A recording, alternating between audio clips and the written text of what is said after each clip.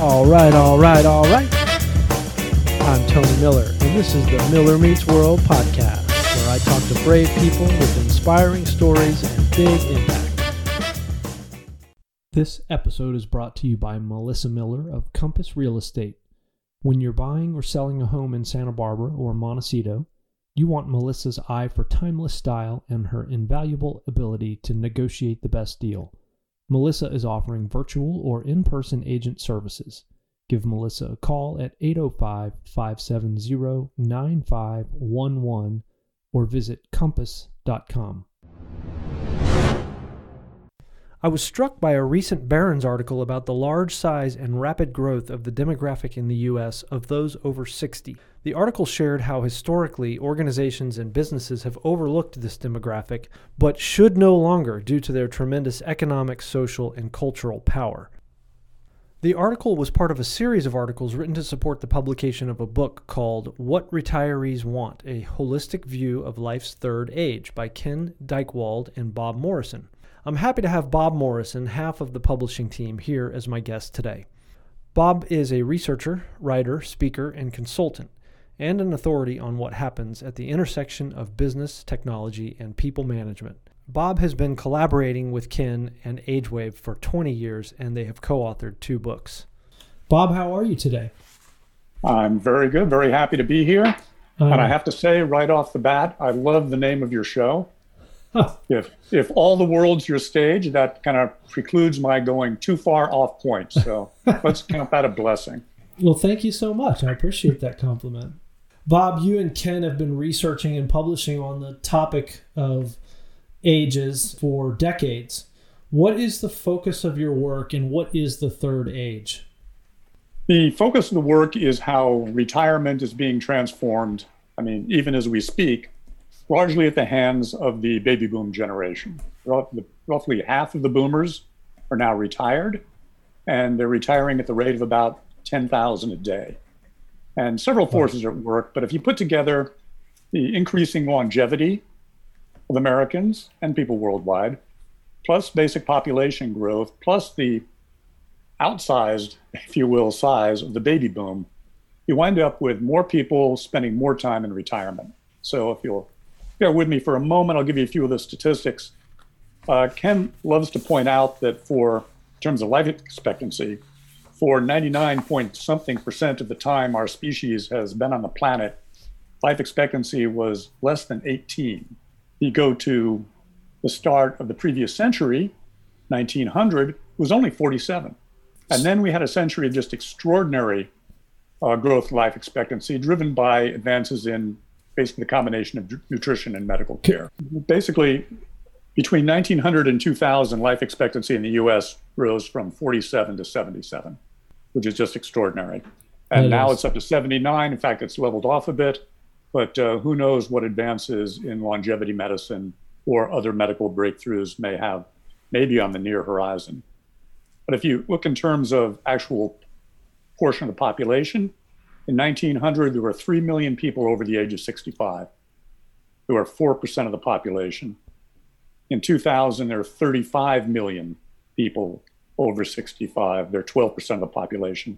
And that's actually accelerating. We're now up to 52 million people, 17% of the population. So more people spending more time in retirement, a larger portion of the population in retirement. And that simply makes retirement a bigger part of life. And for most people, it's an exciting and enjoyable part of life. So let's try to think about it differently. And so that's why we like to call it the third age. Okay, so the third age, can you just briefly go over what the ages are, the first, second, and third ages? Basically, the first age is of growth and initial development. It may go to age 25 or so these days. The second is the age, we might call it maturity or midlife. It's basically taking all you learned as you grew up and applying it and going through the common things of having a job, raising a family. The third age is after work stops being, may not stop entirely, but it stops being maybe a primary focus of your life. The third age is more relaxed. People enjoy that, more leisurely. but also more reflective. It can be an age of wisdom. It can be an age of, in fact, we try to make the case in the book, it should be an age of giving back, sharing what you've learned, not necessarily directly through work and family, but in kind of broader social context. That's a great point, and I want to get to that a little bit later. That's actually the most interesting point. Right now, what do you think the average life expectancy for someone being born today will be? I am not an expert on that. Ken and I talk about this sometimes. He, I think, often mentions some experts who say that it may be 150. Yeah, maybe the that's outer limit crazy. for people. Well, but I guess I'm a more conservative type. I do think it's quite possible that the average person born today will live to be more than 100, and a number of people in the medical and longevity field think that's a pretty safe bet. That's a long, long time, and it would be nice to have. I think whenever I think about living a long, long time, I think, gosh, I just want to have a really high quality of life if I do live that long. So I wonder who is the audience for the research that you do? Well, the audience for this book is an interesting question. We, including the publisher, took a bit of a risk because we wound up with two audiences. The initial audience was started as a business book, helping businesses tap into what we call the biggest market hiding in plain sight. By ignoring retiree market, they're basically missing the boat. And in fact, we have two audiences. One is businesses, government agencies, nonprofits, any organization that needs to understand retirees and also overcome their own tacit ageist assumptions about life and retirement in order to serve them better and tap into that market.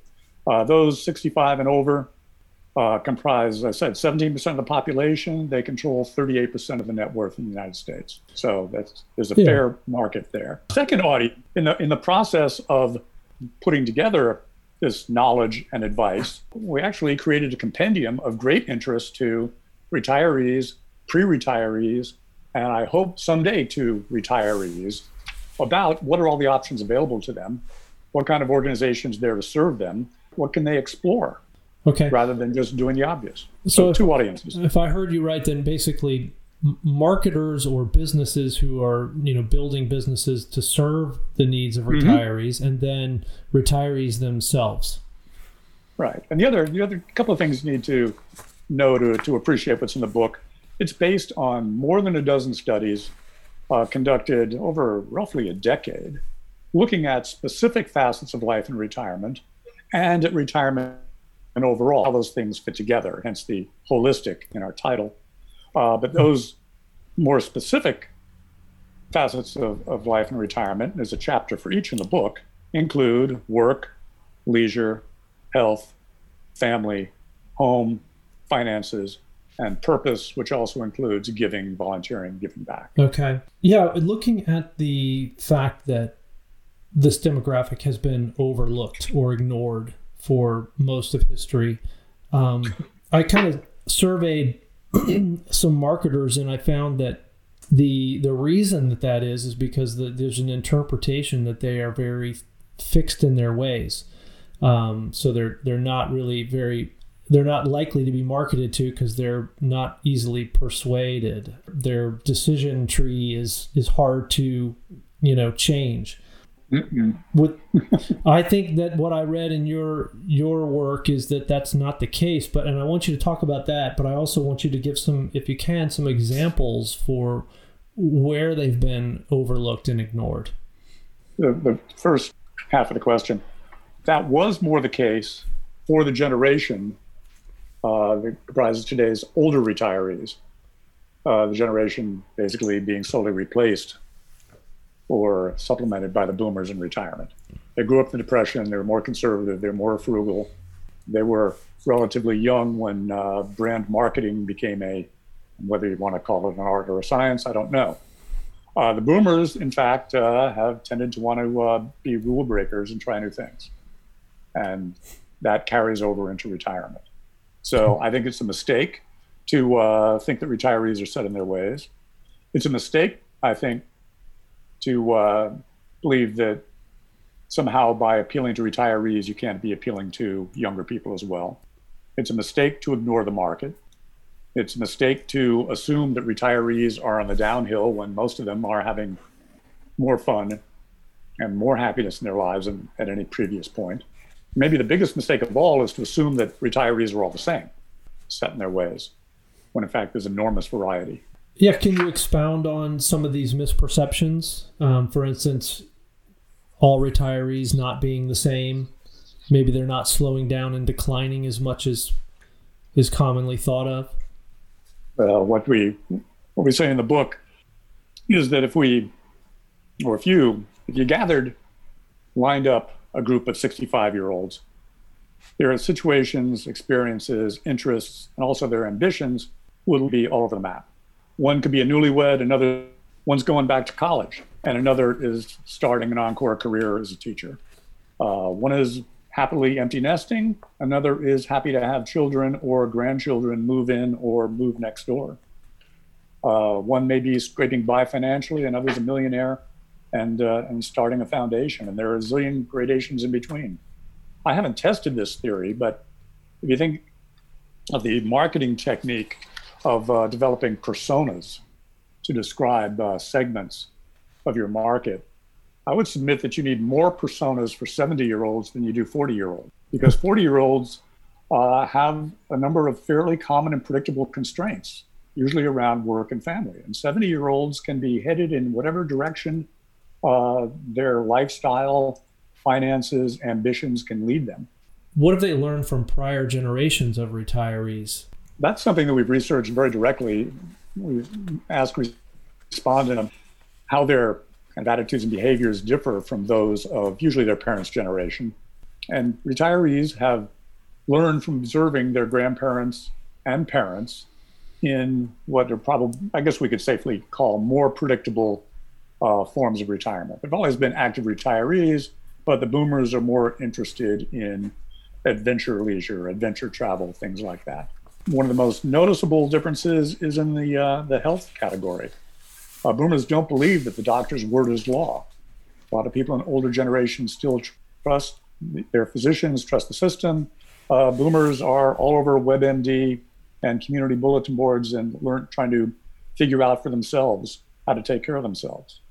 Interesting. Is there anything to a more sort of holistic medical approach versus standard Western medicine? Oh, sure. Absolutely. There's much more interest in holistic medicine, non-Western medicine, precision medicine, customized to you, your body, even your DNA.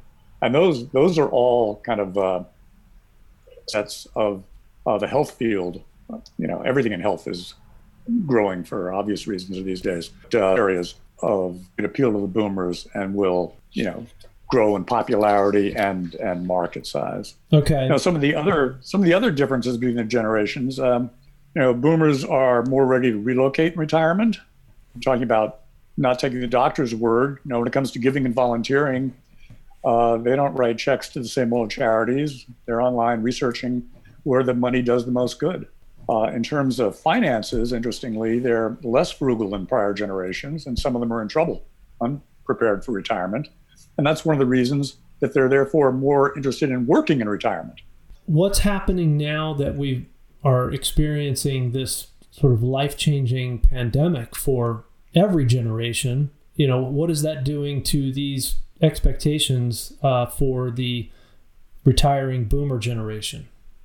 This is our book was handed over to the publisher in the middle of January. I think there's one or two references to the pandemic, but it was people were just learning what it was about. But if you notice, when it was, we added a section to the introduction looking ahead. Since then, AgeWave has done a major piece of research with sponsored by Jones, the financial services firm, looking at taking a contemporary look at life and retirement. And we did that research right in the middle of the pandemic.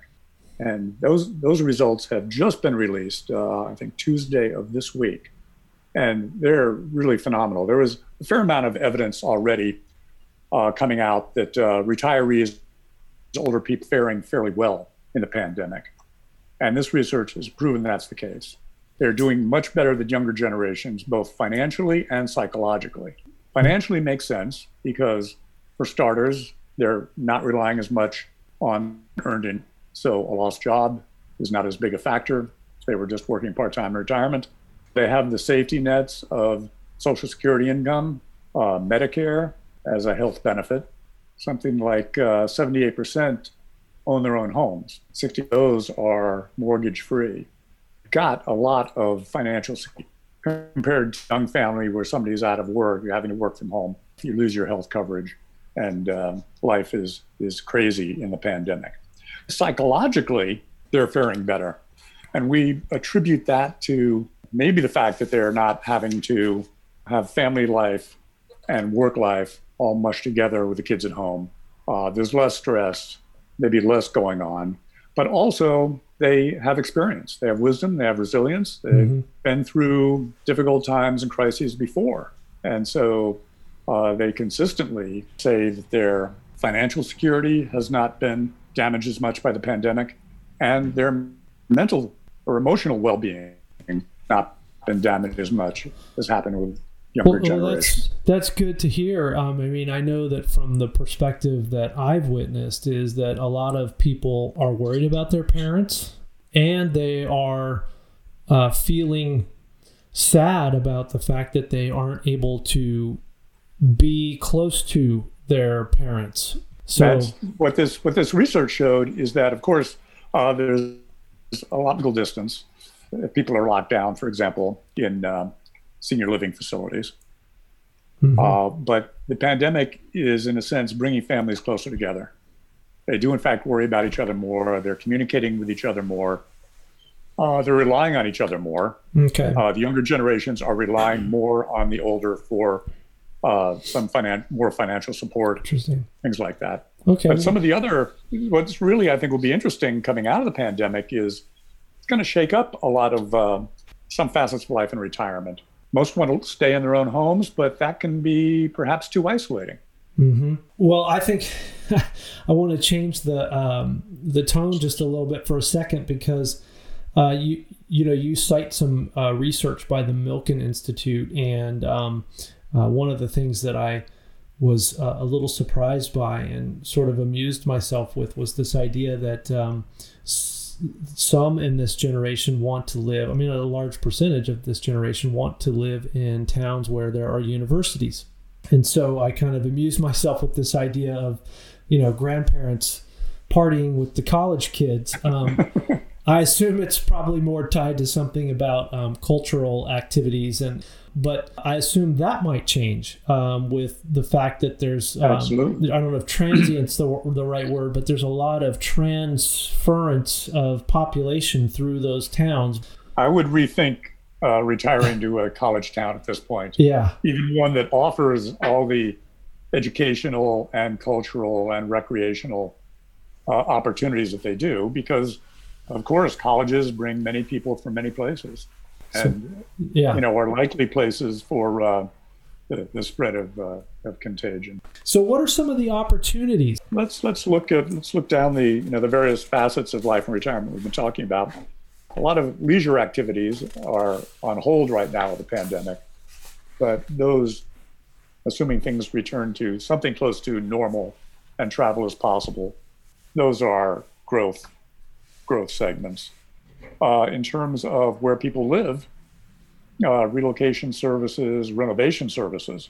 Yeah, that was one that struck me, Bob, was this idea that nearly half of boomer generation retirees intend to stay in their current residence through retirement, which then when you look at how much they spend on home renovations is a staggering number. It's something like $117 billion annually. That's enormous. So that means all you investors out there, you need to be looking at Home Depot and Lowe's stock. They do prefer. The majority of retirees prefer to stay in their own homes. The boomers I mentioned earlier are less likely to feel that than the generation preceding them. But people over 55 account for 50% of the renovation dollars in the United States, and half of that is by people over 65. And the thing we note, those who do relocate, a fair number of retirees relocate twice. First is to, their dream destination, and the second is later in life to where they can receive or be close to any necessary support and care. And similarly, if this place, they renovate twice.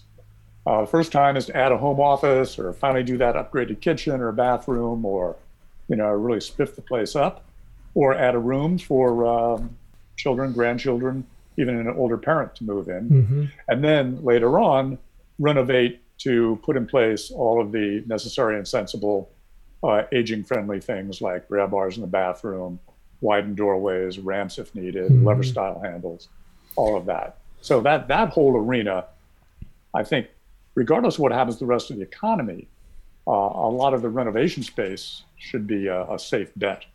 So more rehab this TV shows to come. Oh, I love Maine Cabin Masters. I must confess there are probably too many of those, but a few other examples. We already talked about health, fitness, wellness, nutrition, personalized medicine, longevity medicine. Interestingly, in financial services, they've always, and for good reason, been really focused on saving money for retirement. This recent research with Edward Jones that I mentioned found that a significant percentage of retirees find it even more complicated to figure out how to spend your money in retirement while still preserving the nest egg. There's an awkward term for decumulation instead of accumulation of your assets. So smart strategies for what to spend on. It's kind of a different view of budgeting I think you have to have in retirement. So there's plenty of room for financial services to help there. But let me mention one of the real themes about these service opportunities is not just the service itself, but helping retirees sort of navigate the options or navigate the process of getting the service. The most important, or the area where the most good needs to be done, is in healthcare, where you're trying to understand the providers and what they offer, your coverages, paying the bill, paying for your premiums, your co-pays, how do you pay for it, and even what services might be available to you from public agencies and so on. Retirees, especially older ones, have a really hard time navigating that. And the analogy we use is to the Waze, W-A-Z-E app. Yeah. That helps you get from point A to point B through traffic with the least hassle possible. Well, retirees really need a Healthways app. And a lot of, providers, insurers have a little bit of this, but nobody is really putting all the pieces together. Yeah. But by analogy, they could use Waze navigation for what are my leisure opportunities? What kind of work might I want to do? Mm-hmm. Where's a good place in my area where I can volunteer?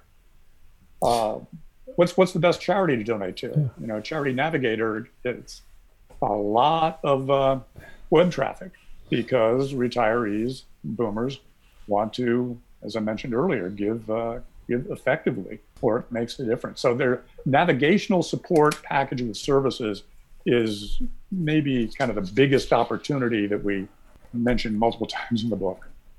Very great insight. I want to move on to what I think is the most interesting, compelling perspective of all with regards to the research you're doing. What struck me most, in the book, you share an anecdote about the social power of the third age. And I want to share Ken's story from your book with the audience because it's powerful. And then I want to ask you to share some perspective on it. I'm going to read the piece that came out of the book and out of the Barron's article. This is Ken writing. Last fall, I was speaking at a conference at which the actor Harrison Ford was on the program. He spoke passionately about climate change and how we needed to get all the young people of the world to plant trees. Everyone cheered. In a private meeting with him afterward, I explained, in the U.S., there are 68 million retirees, and worldwide there are 1 billion. Nobody has really tasked them with anything. If you had just a fraction of retirees, let's say 100 million older men and women, planting trees in whose shade they'd never sit, it would send a different kind of message to the world. a message about investing in and caring for the world beyond one's own years on Earth. Ford smiled and said, "I never thought of that." I want to just quickly provide a little bit more context for that. This is from your research. In the next 20 years, baby boomer third agers will have 2/3 of a trillion hours of leisure time to fill. However, last year, the average American retiree watched 49 hours of television a week. So in a couple of different ways here, you make this case for how much power they hold, how that resource is not really being managed very well, and I see just a lot of opportunity in that. Absolutely, and that's kind of the theme on which we close the book. First, let me say that just as an aside, one of the fun things of writing this book was weaving in a lot of Ken's stories and experiences, because he's been working fields of gerontology, aging since the 1970s, has worked with many, maybe a who's who of other pioneers in the field, people like Maggie Kuhn. And so it's fun to work in the stories, such as the one about Harrison Ford. But Harrison Ford, the first thing to note is here is someone who's old enough to know better, who's holding tacit ageist assumptions about who cares about the environment, who's ready to volunteer to do good. The boomer generation and older generations have been under fire, kind of okay boomer style, for wrecking the environment. Whether that's true, or regardless of the extent to which that's true, that does not preclude them from doing their best right now to help improve and restore the environment. And we should keep that in mind. But not just the environment. I mean, it could be absolutely. Redefining what it means to be a public servant. How they are leaders and protectors, and and to use some of the terminology that Maggie Kuhn used. Building new coalitions across ethnicities and economic conditions, serving as watchdogs of public bodies and guardians of the public interest, monitoring corporate power and responsibility on behalf of workers and societies. That is all part of Maggie's agenda, which is now probably even more a part, or should be a part, of older Americans' agendas. Mm-hmm. A couple more things. Back to the Harrison Ford. Ken's piece in Barron's was for Father's Day, and was kind of a call to arms to older dads. As you said, to father not just your own family, not just your own children, but do more to father future generations. And fathers need to hear that. The organizations that's made enormous difference in past decades is called Mothers Against Drunk Driving. So mothers have been more attuned to stepping up and taking action than fathers have. So Ken was calling to fathers to do that. As to the opportunity, that's right. I mean, however many trillion hours of leisure time, I always have to break things down as I can digest, comes down to almost 7.5 hours of dictionary time per day. And yet, as you mentioned, Nielsen still reports this. I don't know how it's possible that people can be watching 48 or 49 ungodly hours of TV. I think maybe the home renovation shows are just on there in the background, I hope. People aren't glued to the set all the time. But the fact is, people's time in retirement is not spent as well as it can be. Only 1 in 4 retirees has volunteered. Only 4% of that discretionary time is spent volunteering. But at the same time, there's some reasonable intent available. Retirees say retirement's the best time to give back because you got the time, you got the experience, you got a lot to offer. And the number one motivator to volunteer or give is simply to make a difference in the lives of others. There's clear demand for mentors and mentoring specifically. Our recent research found that 50% of older people would like to be a mentor, and 50% of younger people would like to have one.